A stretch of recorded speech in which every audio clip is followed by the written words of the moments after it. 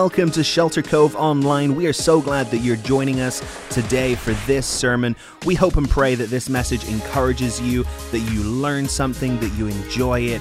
But more than that, we just pray that God would move in your life, that He would reveal some more of Himself to you today. If you would like to respond to this message in any way, you can contact us at sheltercovelive.com or send us a text message at 209-340-3115. Have an amazing rest of your day.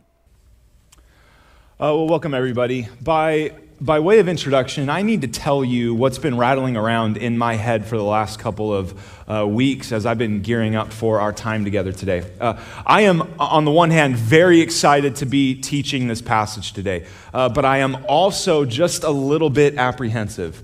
I am excited because I have the chance to tell you today the unfiltered, explicit, complete gospel. I have the chance to share with you how mankind is reconciled back to the Father, back to our Creator, our God. And this gospel, this good news, has the chance to revolutionize every facet of your life for the better. It could change everything in your life for the better, your present and your future to come. Now hear me, I didn't say it would make everything easier. I did not say that. But it will make things dramatically better. And that, to me, the potential that could happen today, like you could walk out of this place changed by God, you could be more free than you have ever been in your life. That, to me, man, is like Christmas morning. It does not get much better than that. Here's where my apprehension comes in. My apprehension comes in because I know just how easy it is for you to not hear correctly the gospel that's going to get laid before you. I know how easy it is for you to fall into the same trap that Isaiah and Jesus both talk about. That you would see with eyes that don't really see. You'll hear with ears that don't really hear.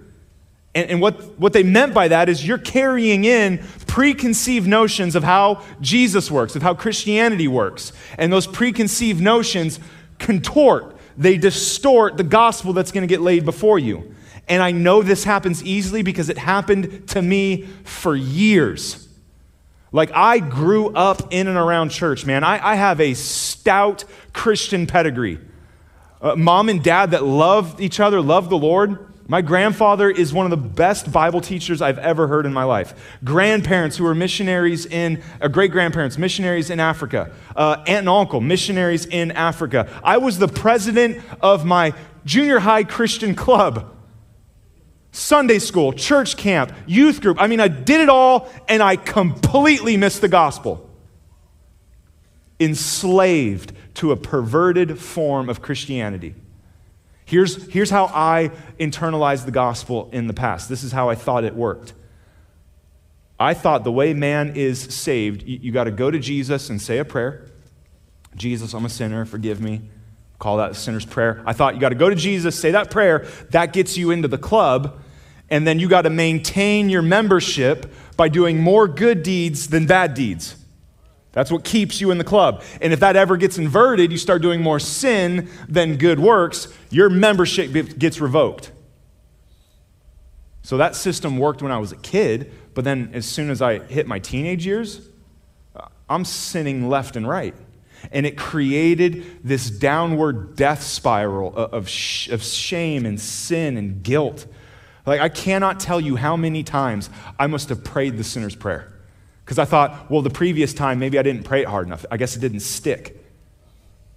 So this is the time, God. I'm going to mean it this time. And I would make these promises to God.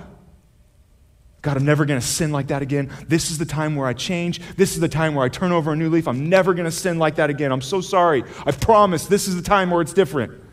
And I'd leave church feeling like me and God are on good terms. And sometimes that very same day, right back into the same sin that tripped me up. And now the shame and the guilt is monumental. What a dirtbag I am. I can't even keep my promises to God for a day. He must hate me. He must look down on me and be so displeased So I'm just going to kind of hide from him, and I'm just going to stay over in my sin. I'm just going to stay and wallow in the muck, in the mire, because there's no way he could take me back. I made all these elaborate promises, and I failed again. This cycle sound familiar to anyone? And so wash, rinse, repeat. I did that for years. Repent, make these promises, fail, hide in the shame, in the guilt, in the sin. Until eventually I got to the point where, you know what, Jesus? You just heap shame on me. You just heap guilt on me. I'm sick of feeling guilty. You stick to yourself. I'll just do life my way. Looks like, Jesus, I'm going to hell because I can't do what you're asking me to do. So if I'm going to go to hell, I might as well have fun. I literally remember thinking that. I keep trying, but this isn't working. It was slavery. And I'm worried you're gonna walk out of here under those chains. Like, I'm worried if you've got a Catholic background, I'm worried I'm gonna lay before you the gospel, and you're gonna go, it can't be that simple. Yeah, I hear you, Jesus, but also you gotta do communion, you gotta take the sacraments, you got catechism, confession. I'm worried if you've got a Protestant, a more evangelical background. I'm worried I'm gonna lay the gospel before you, and you're gonna go, it can't be that simple. It can't be that. It's got to be Jesus, and I've got to serve, right? He loves me more when I'm serving. He loves me more when I'm giving. He loves me more when I'm a part of a group. He loves me more when I don't smoke, I don't cuss, I don't drink, I don't dance, I don't watch R-rated movies, the Baptist 10 Commandments, right? You've heard those? No fun. You're more holy when you're really boring. I'm worried you're going to walk out with those chains on you.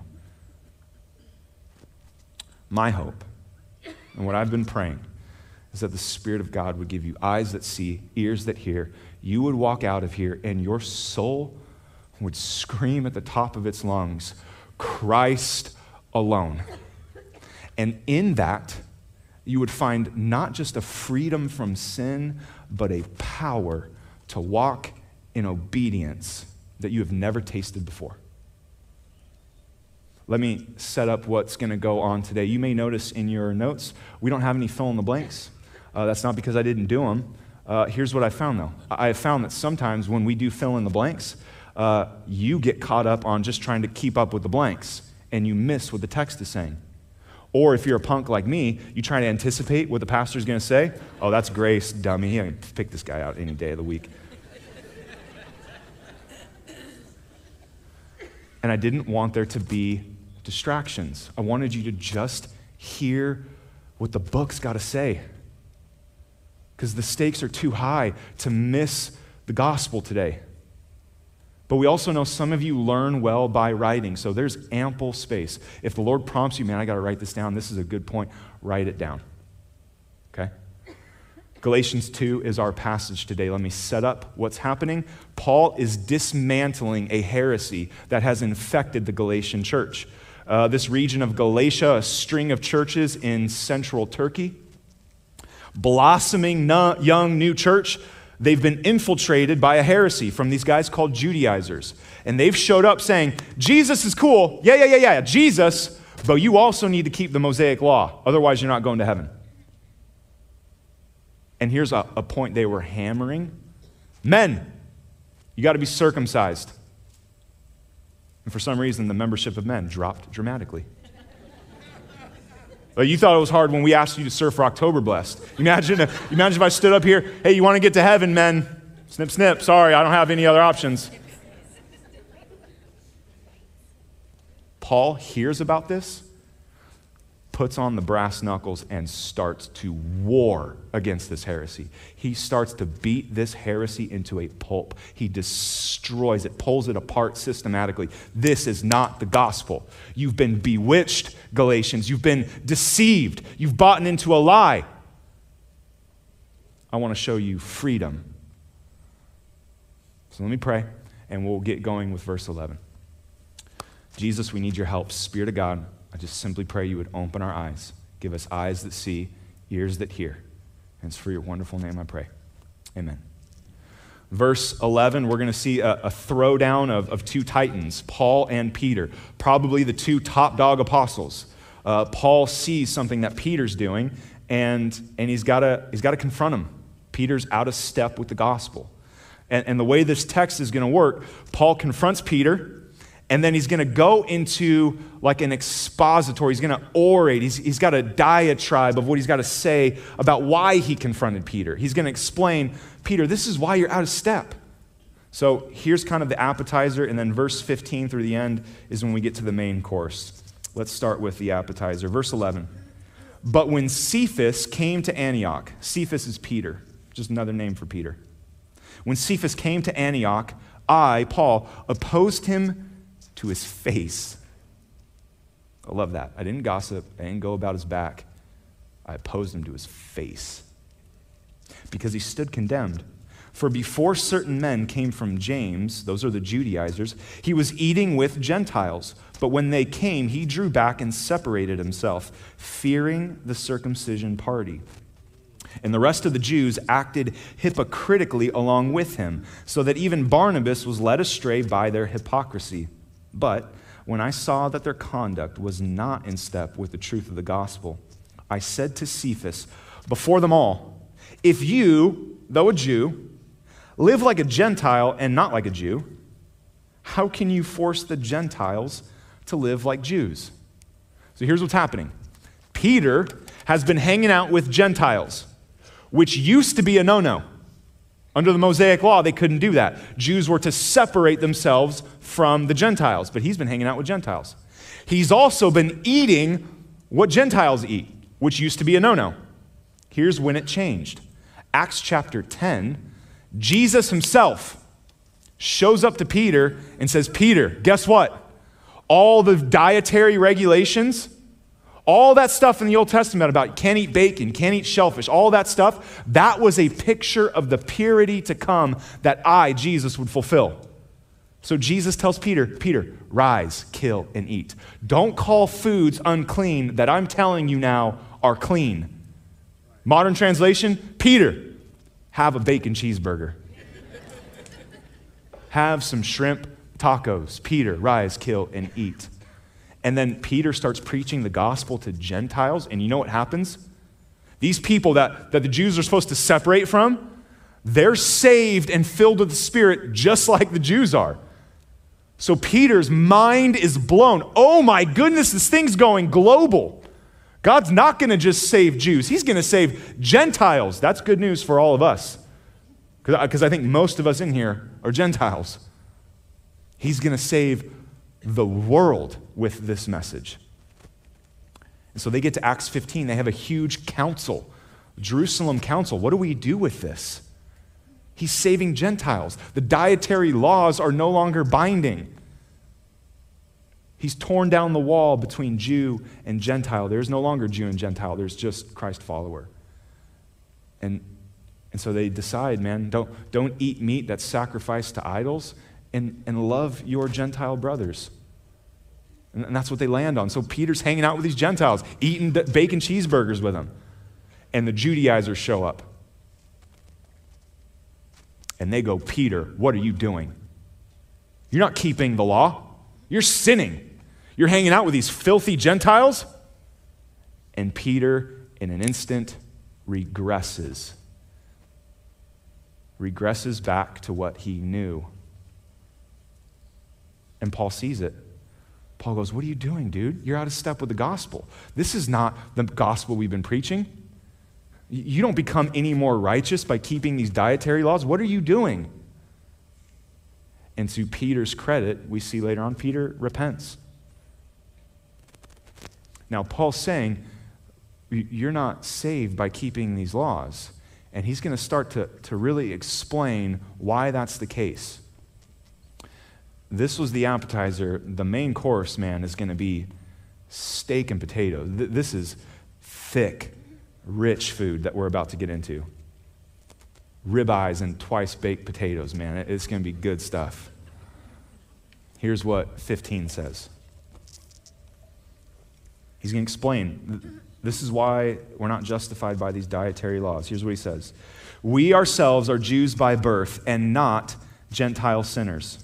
Yet, we know that a person is not justified. Underline that word, circle that word, put a smiley face next to that word. That could be one of the most important words in the New Testament. We know that a person is not justified by works of the law, but through faith in Jesus Christ.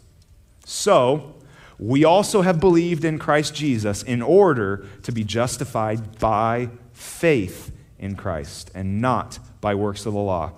Because by works of the law, how many will be justified? How many? One more time. How many? By works of the law, no one will be justified. This flies in the face of the overwhelming majority of what people think on how they are saved. If I went downtown and asked 100 people, how do you get into heaven? You know what probably 80 to 90 of them would say? Be a good person. That's what they would say. You got to be a good person, be a decent person, and that gets you into heaven. And Paul just said here, nope. You are not saved because you keep moral rules. You are not saved because you adhere to the moral code of the Old Testament. That is not what saves you. Nobody is justified like that. Nobody. I'll tell you 3 reasons why nobody is saved by the law. Nobody's saved by just trying to be good enough. Number 1, all the law can do is point out your sin. It cannot fix it. It's an MRI. It's not heart surgery. In fact, you know what Paul says in Romans 7? He says, when the law said don't covet, you know what it made me want to do? Covet.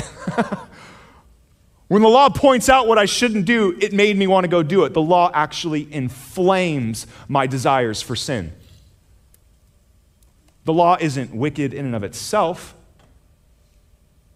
It just preyed upon my wickedness. The law can't do anything to fix our sin. Number 2, you break one law, you're guilty of breaking it all. Paul's going to say that in the very next chapter. Next week, we get to Galatians 3. You break one rule, you break them all. Chad, that's not fair. What kind of oppressive standard is that? You mean to tell me if I'm 99.99999% good, God's not taking me into heaven?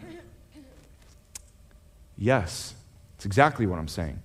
Because the standard God has is absolute perfection. And absolute perfection versus 99.99999%, those are categorically different. Let me try and explain it differently. If I made a delicious Oreo milkshake, and I put just the smallest fleck of a dog turd in there, and I said, hey, this is delicious. It's 99.99999% delicious, wonderful Oreo milkshake. But, man, little bootsy, just a little dog turd got in there. You'll barely taste it. You would not take it. Those are categorically different, right? That's the problem. God's standard is perfection. And in even the smallest infraction, it is categorically not perfection. You break one rule, you break it all. How oppressive and heavy is that? That's the idea. Yes, this is the demand of the law. It is oppressive and heavy. Number 3, this one's going to offend a lot of you. It's about to get uncomfortable. Number 3, Isaiah the prophet says, your righteous deeds are like filthy rags before God. You know how the Hebrew actually reads? Your righteous deeds are like menstrual rags before God. When you're nailing it, like on your best day, when you are the most moral, best version of yourself, your righteous deeds are offensive. They're foul before God. Why? That doesn't sound okay. Why, God? I'm trying my best. Cut me some slack. I'll tell you why. Because we're really good at doing the right things the wrong way. Let me say that differently. We're really good at externally looking moral, but inwardly having ulterior wicked motives. This was Jesus' biggest gripe with the Pharisees. You guys make it look like you're so righteous and moral, but I see into your heart. Like you make this big show of praying in front of all these people. You pray for hours and hours on end. But it's not because you want to commune with God. You want those people to think that you're moral and righteous. You're selfish. You're wicked. This is why the law can't save us. It only points out sin. We break one rule, we break them all. Our best righteousness is filthy rags before God. The question becomes, well, then how are we justified? This word justified is so beautiful. In the Greek, it is a legal term. It refers to a judge banging the gavel, and the judge is issuing both a passive sentence and an active sentence. The judge declares the defendant, you are innocent. That's the passive sense. You are innocent. There is no guilt on you, but then you are also actively righteous. Some of your translations may have even said there, we are not counted righteous by keeping the law. So how are we justified if it's not by being good enough? You ready? I'm going to tell you a verse. It's a verse I've told you up here many times before. Lord willing, I'm going to keep beating us over the head with this verse. I think it's the clearest gospel verse in the entire New Testament. 2 Corinthians 5:21. 2 Corinthians 5:21. I'm going to say it to you.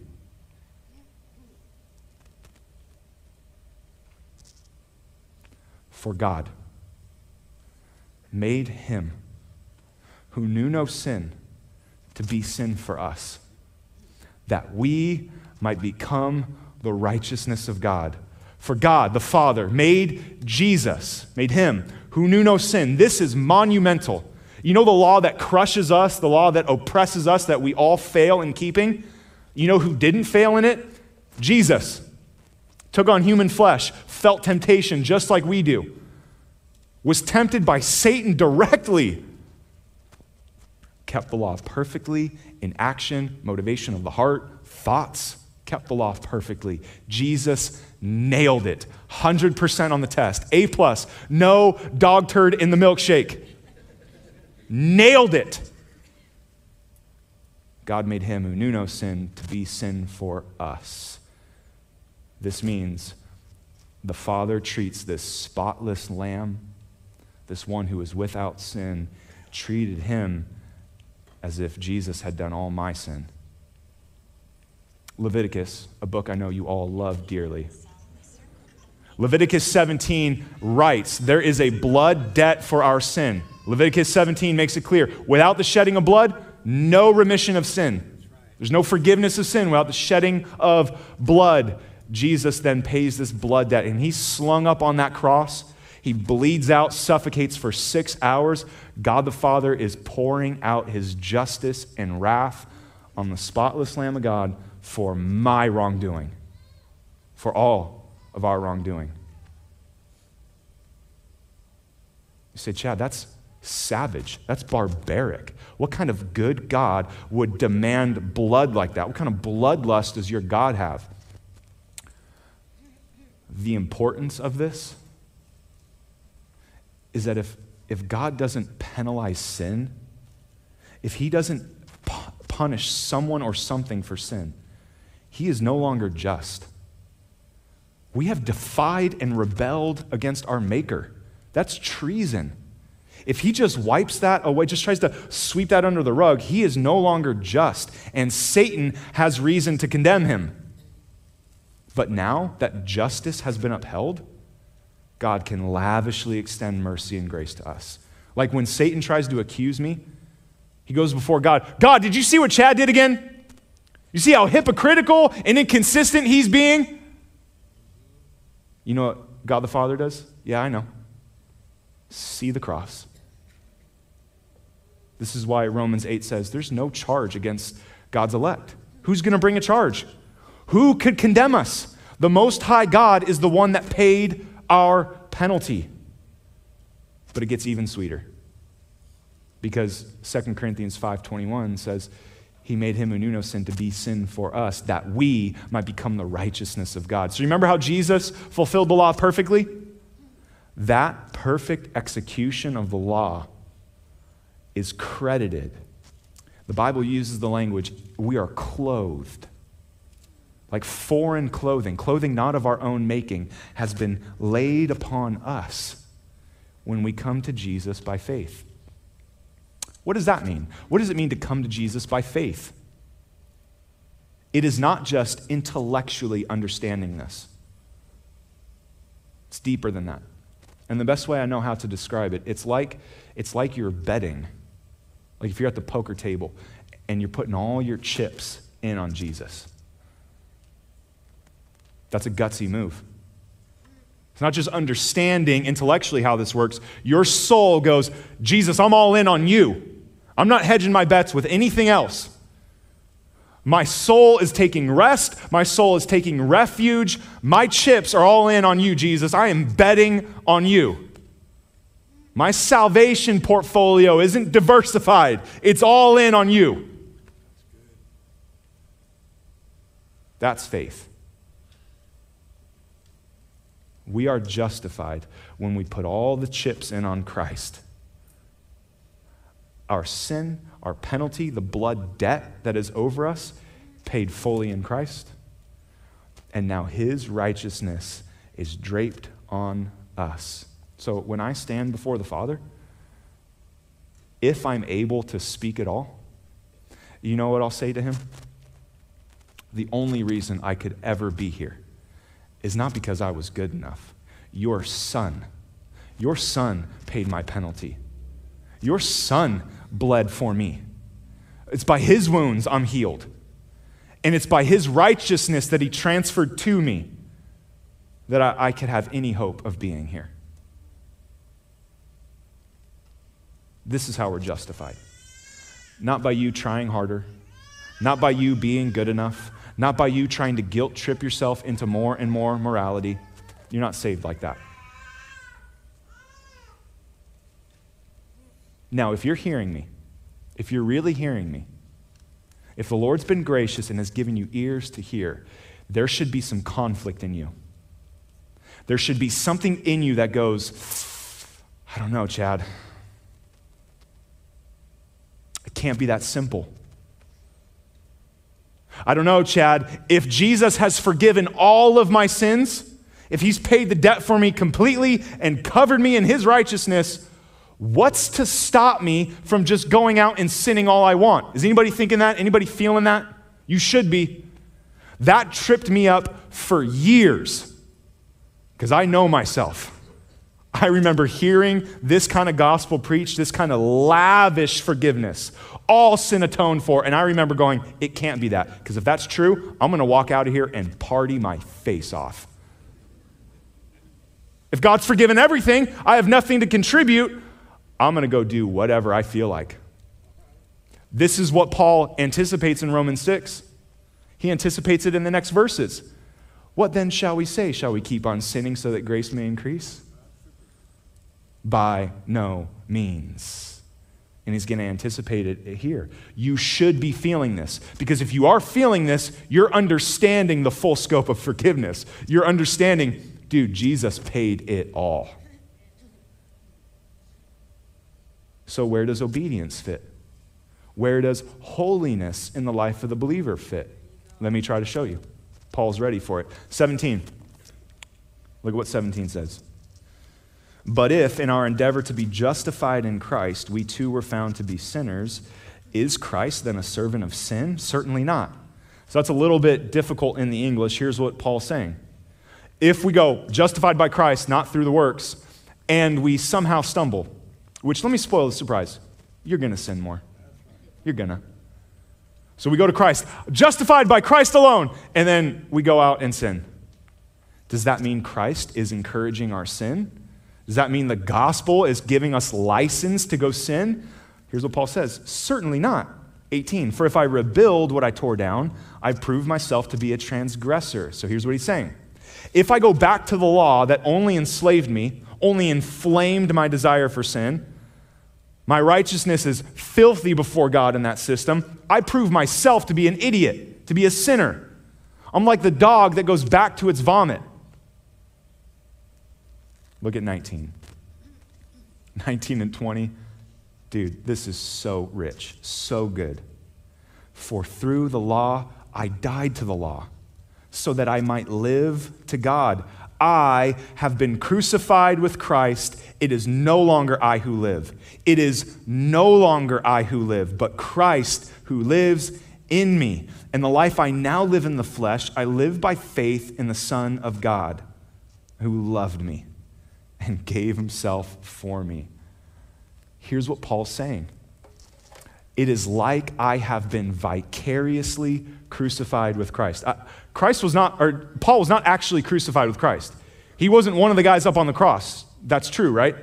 What Paul's saying here is when I put my faith, when all the chips are moved in, it's counted as if I vicariously died with him. So my old sinful self is slaughtered on the cross, buried in the ground. And when Christ resurrected from the dead, it's like I have vicariously resurrected with him. And he makes the most mind-boggling statement, especially for Jews. God, Christ, is living in me. Like, you know, the Jewish high priest, one time a year could go before God, and if they went before God in an unfit way, boom, they were dead. And Paul's just saying, that God, with all that power, with all that might, the one that you had to put on hockey pads to go before, he now lives in you. So here's the argument. Paul's saying, if I go back to the system that only inflamed my desire for sin, condemned me, I couldn't keep the law, if I go back to that, or if I go to the one who has wiped my sin clean and the very fulfillment of the law himself, the one who fulfilled the law perfectly, he's living in me. Which system do you think is going to lead to holiness? Which system? One leads to hiding from God, leads to shame, leads to guilt. The other one leads to freedom and a divine power to combat sin. I was talking with somebody last night, and it was such a cool conversation. She goes, Chad, I'm just struggling with it because I know myself. I know that if Jesus has forgiven me of everything, I'm going to go sin. And I said, hey, you know what? I did. Like, when I heard this, I went out and sinned. But can I tell you something? Something changed in me. Because my sin, it was not comfortable anymore. I did not enjoy it like I used to. Something had changed in my soul. I didn't delight in it. I woke up the next morning bothered. And can I tell you, the stuff I used to mock about Christianity, I found myself starting to enjoy it. I used to crack up when I would see people raising their hands in worship. Look at these goons. Here I am, like a couple months after hearing the gospel, tears and down my face. Jesus, I can't believe you're awesome. The things that I used to mock, God's now leading me into a delight of.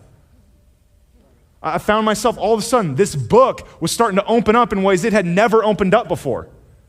What used to seem cryptic and dry and boring, all of a sudden was like streams of fresh, cool water to my dry soul. I found that yes, in the beginning, I started sinning, but God was like, hey, bro, that's not us anymore. Hey, your old self is dead, Chad. I've got better ways for you now. And he started to bother me about my sin. This is one of the best tests to see whether or not the Spirit of God's really in you. Can you sin comfortably? If you can sin comfortably, I'd be very worried. Rather, can you look back over the last 5-10 years and can you see yourself trending towards more obedience? Can you see yourself trending towards more discipleship?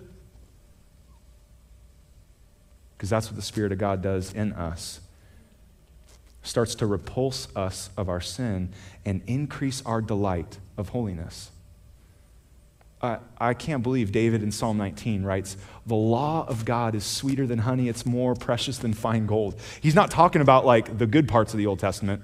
He's like talking about Leviticus, Numbers, sweeter than honey. That's a work of God in your soul. Is this making sense? Are you tracking with what I'm saying? God is not after you just trying harder. It doesn't work. The gospel is that Christ has forgiven all your sin. Nothing more for you to add. It's done. It's finished. Rest in that. And now, it's not you who live, but it is Christ in you. And brother, sister, I promise you, he is relentless in showing you life that's truly life. He's relentless in teaching you that his ways are better than your ways. If he starts the good work in you, he will be faithful to finish it. So here's how I want to end. There's two groups of people in here. There's those of you who know Jesus, you've walked with Jesus, you would say yes and amen to Christ alone. Like if you put a piece of paper before me, a doctrinal statement, salvation by Christ alone through faith alone, I would sign that sucker in a second. But here's what I find in my heart. I find that as the days go on, as days turn into weeks, weeks turn into months, for whatever reason, I start to put more stock in certain moral behaviors. That's the drift. That's the drift for all of us. What I want to do today is go, no, let's get back to the gospel. And then there's some of you in here who don't know Jesus at all. You don't know Jesus at all. This is the first time you've heard a gospel. The good news that Christ does all this.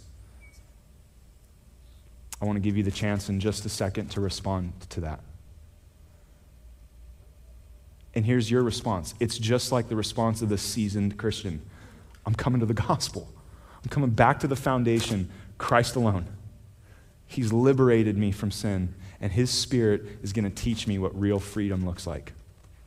Because I just won't spoil the surprise. Freedom is not doing whatever you feel like. That enslaves you to your own sinful passion. Freedom is living life according to the Scriptures. Let's pray. Lord, thank you for these men and women. Thank you for them. And I want to pray for my brothers and sisters here. Go, yes, Jesus, I know you. I love you. I've walked with you, God. But man, I feel like Peter. I just, for whatever reason, I kind of tend to drift away from the gospel. And for my friends that are there, right now, Lord, let all of us go, no, I'm coming back to Jesus, to the gospel, to Christ alone. What freedom, what beauty, how good you are, Lord. And for those that don't know Christ, they've heard the gospel for the very first time. If that's where you're at, there is no magical prayer. There is no special words you have to say. It's your soul putting all the chips in. Jesus, I've heard this. I want freedom. I want forgiveness. I want you to change the desires of my heart. And if that is where you are, do business with God right now. Push all the chips in. We love you, Lord. You are worthy. You are good. You are so kind. I pray these things in your beautiful name. Amen.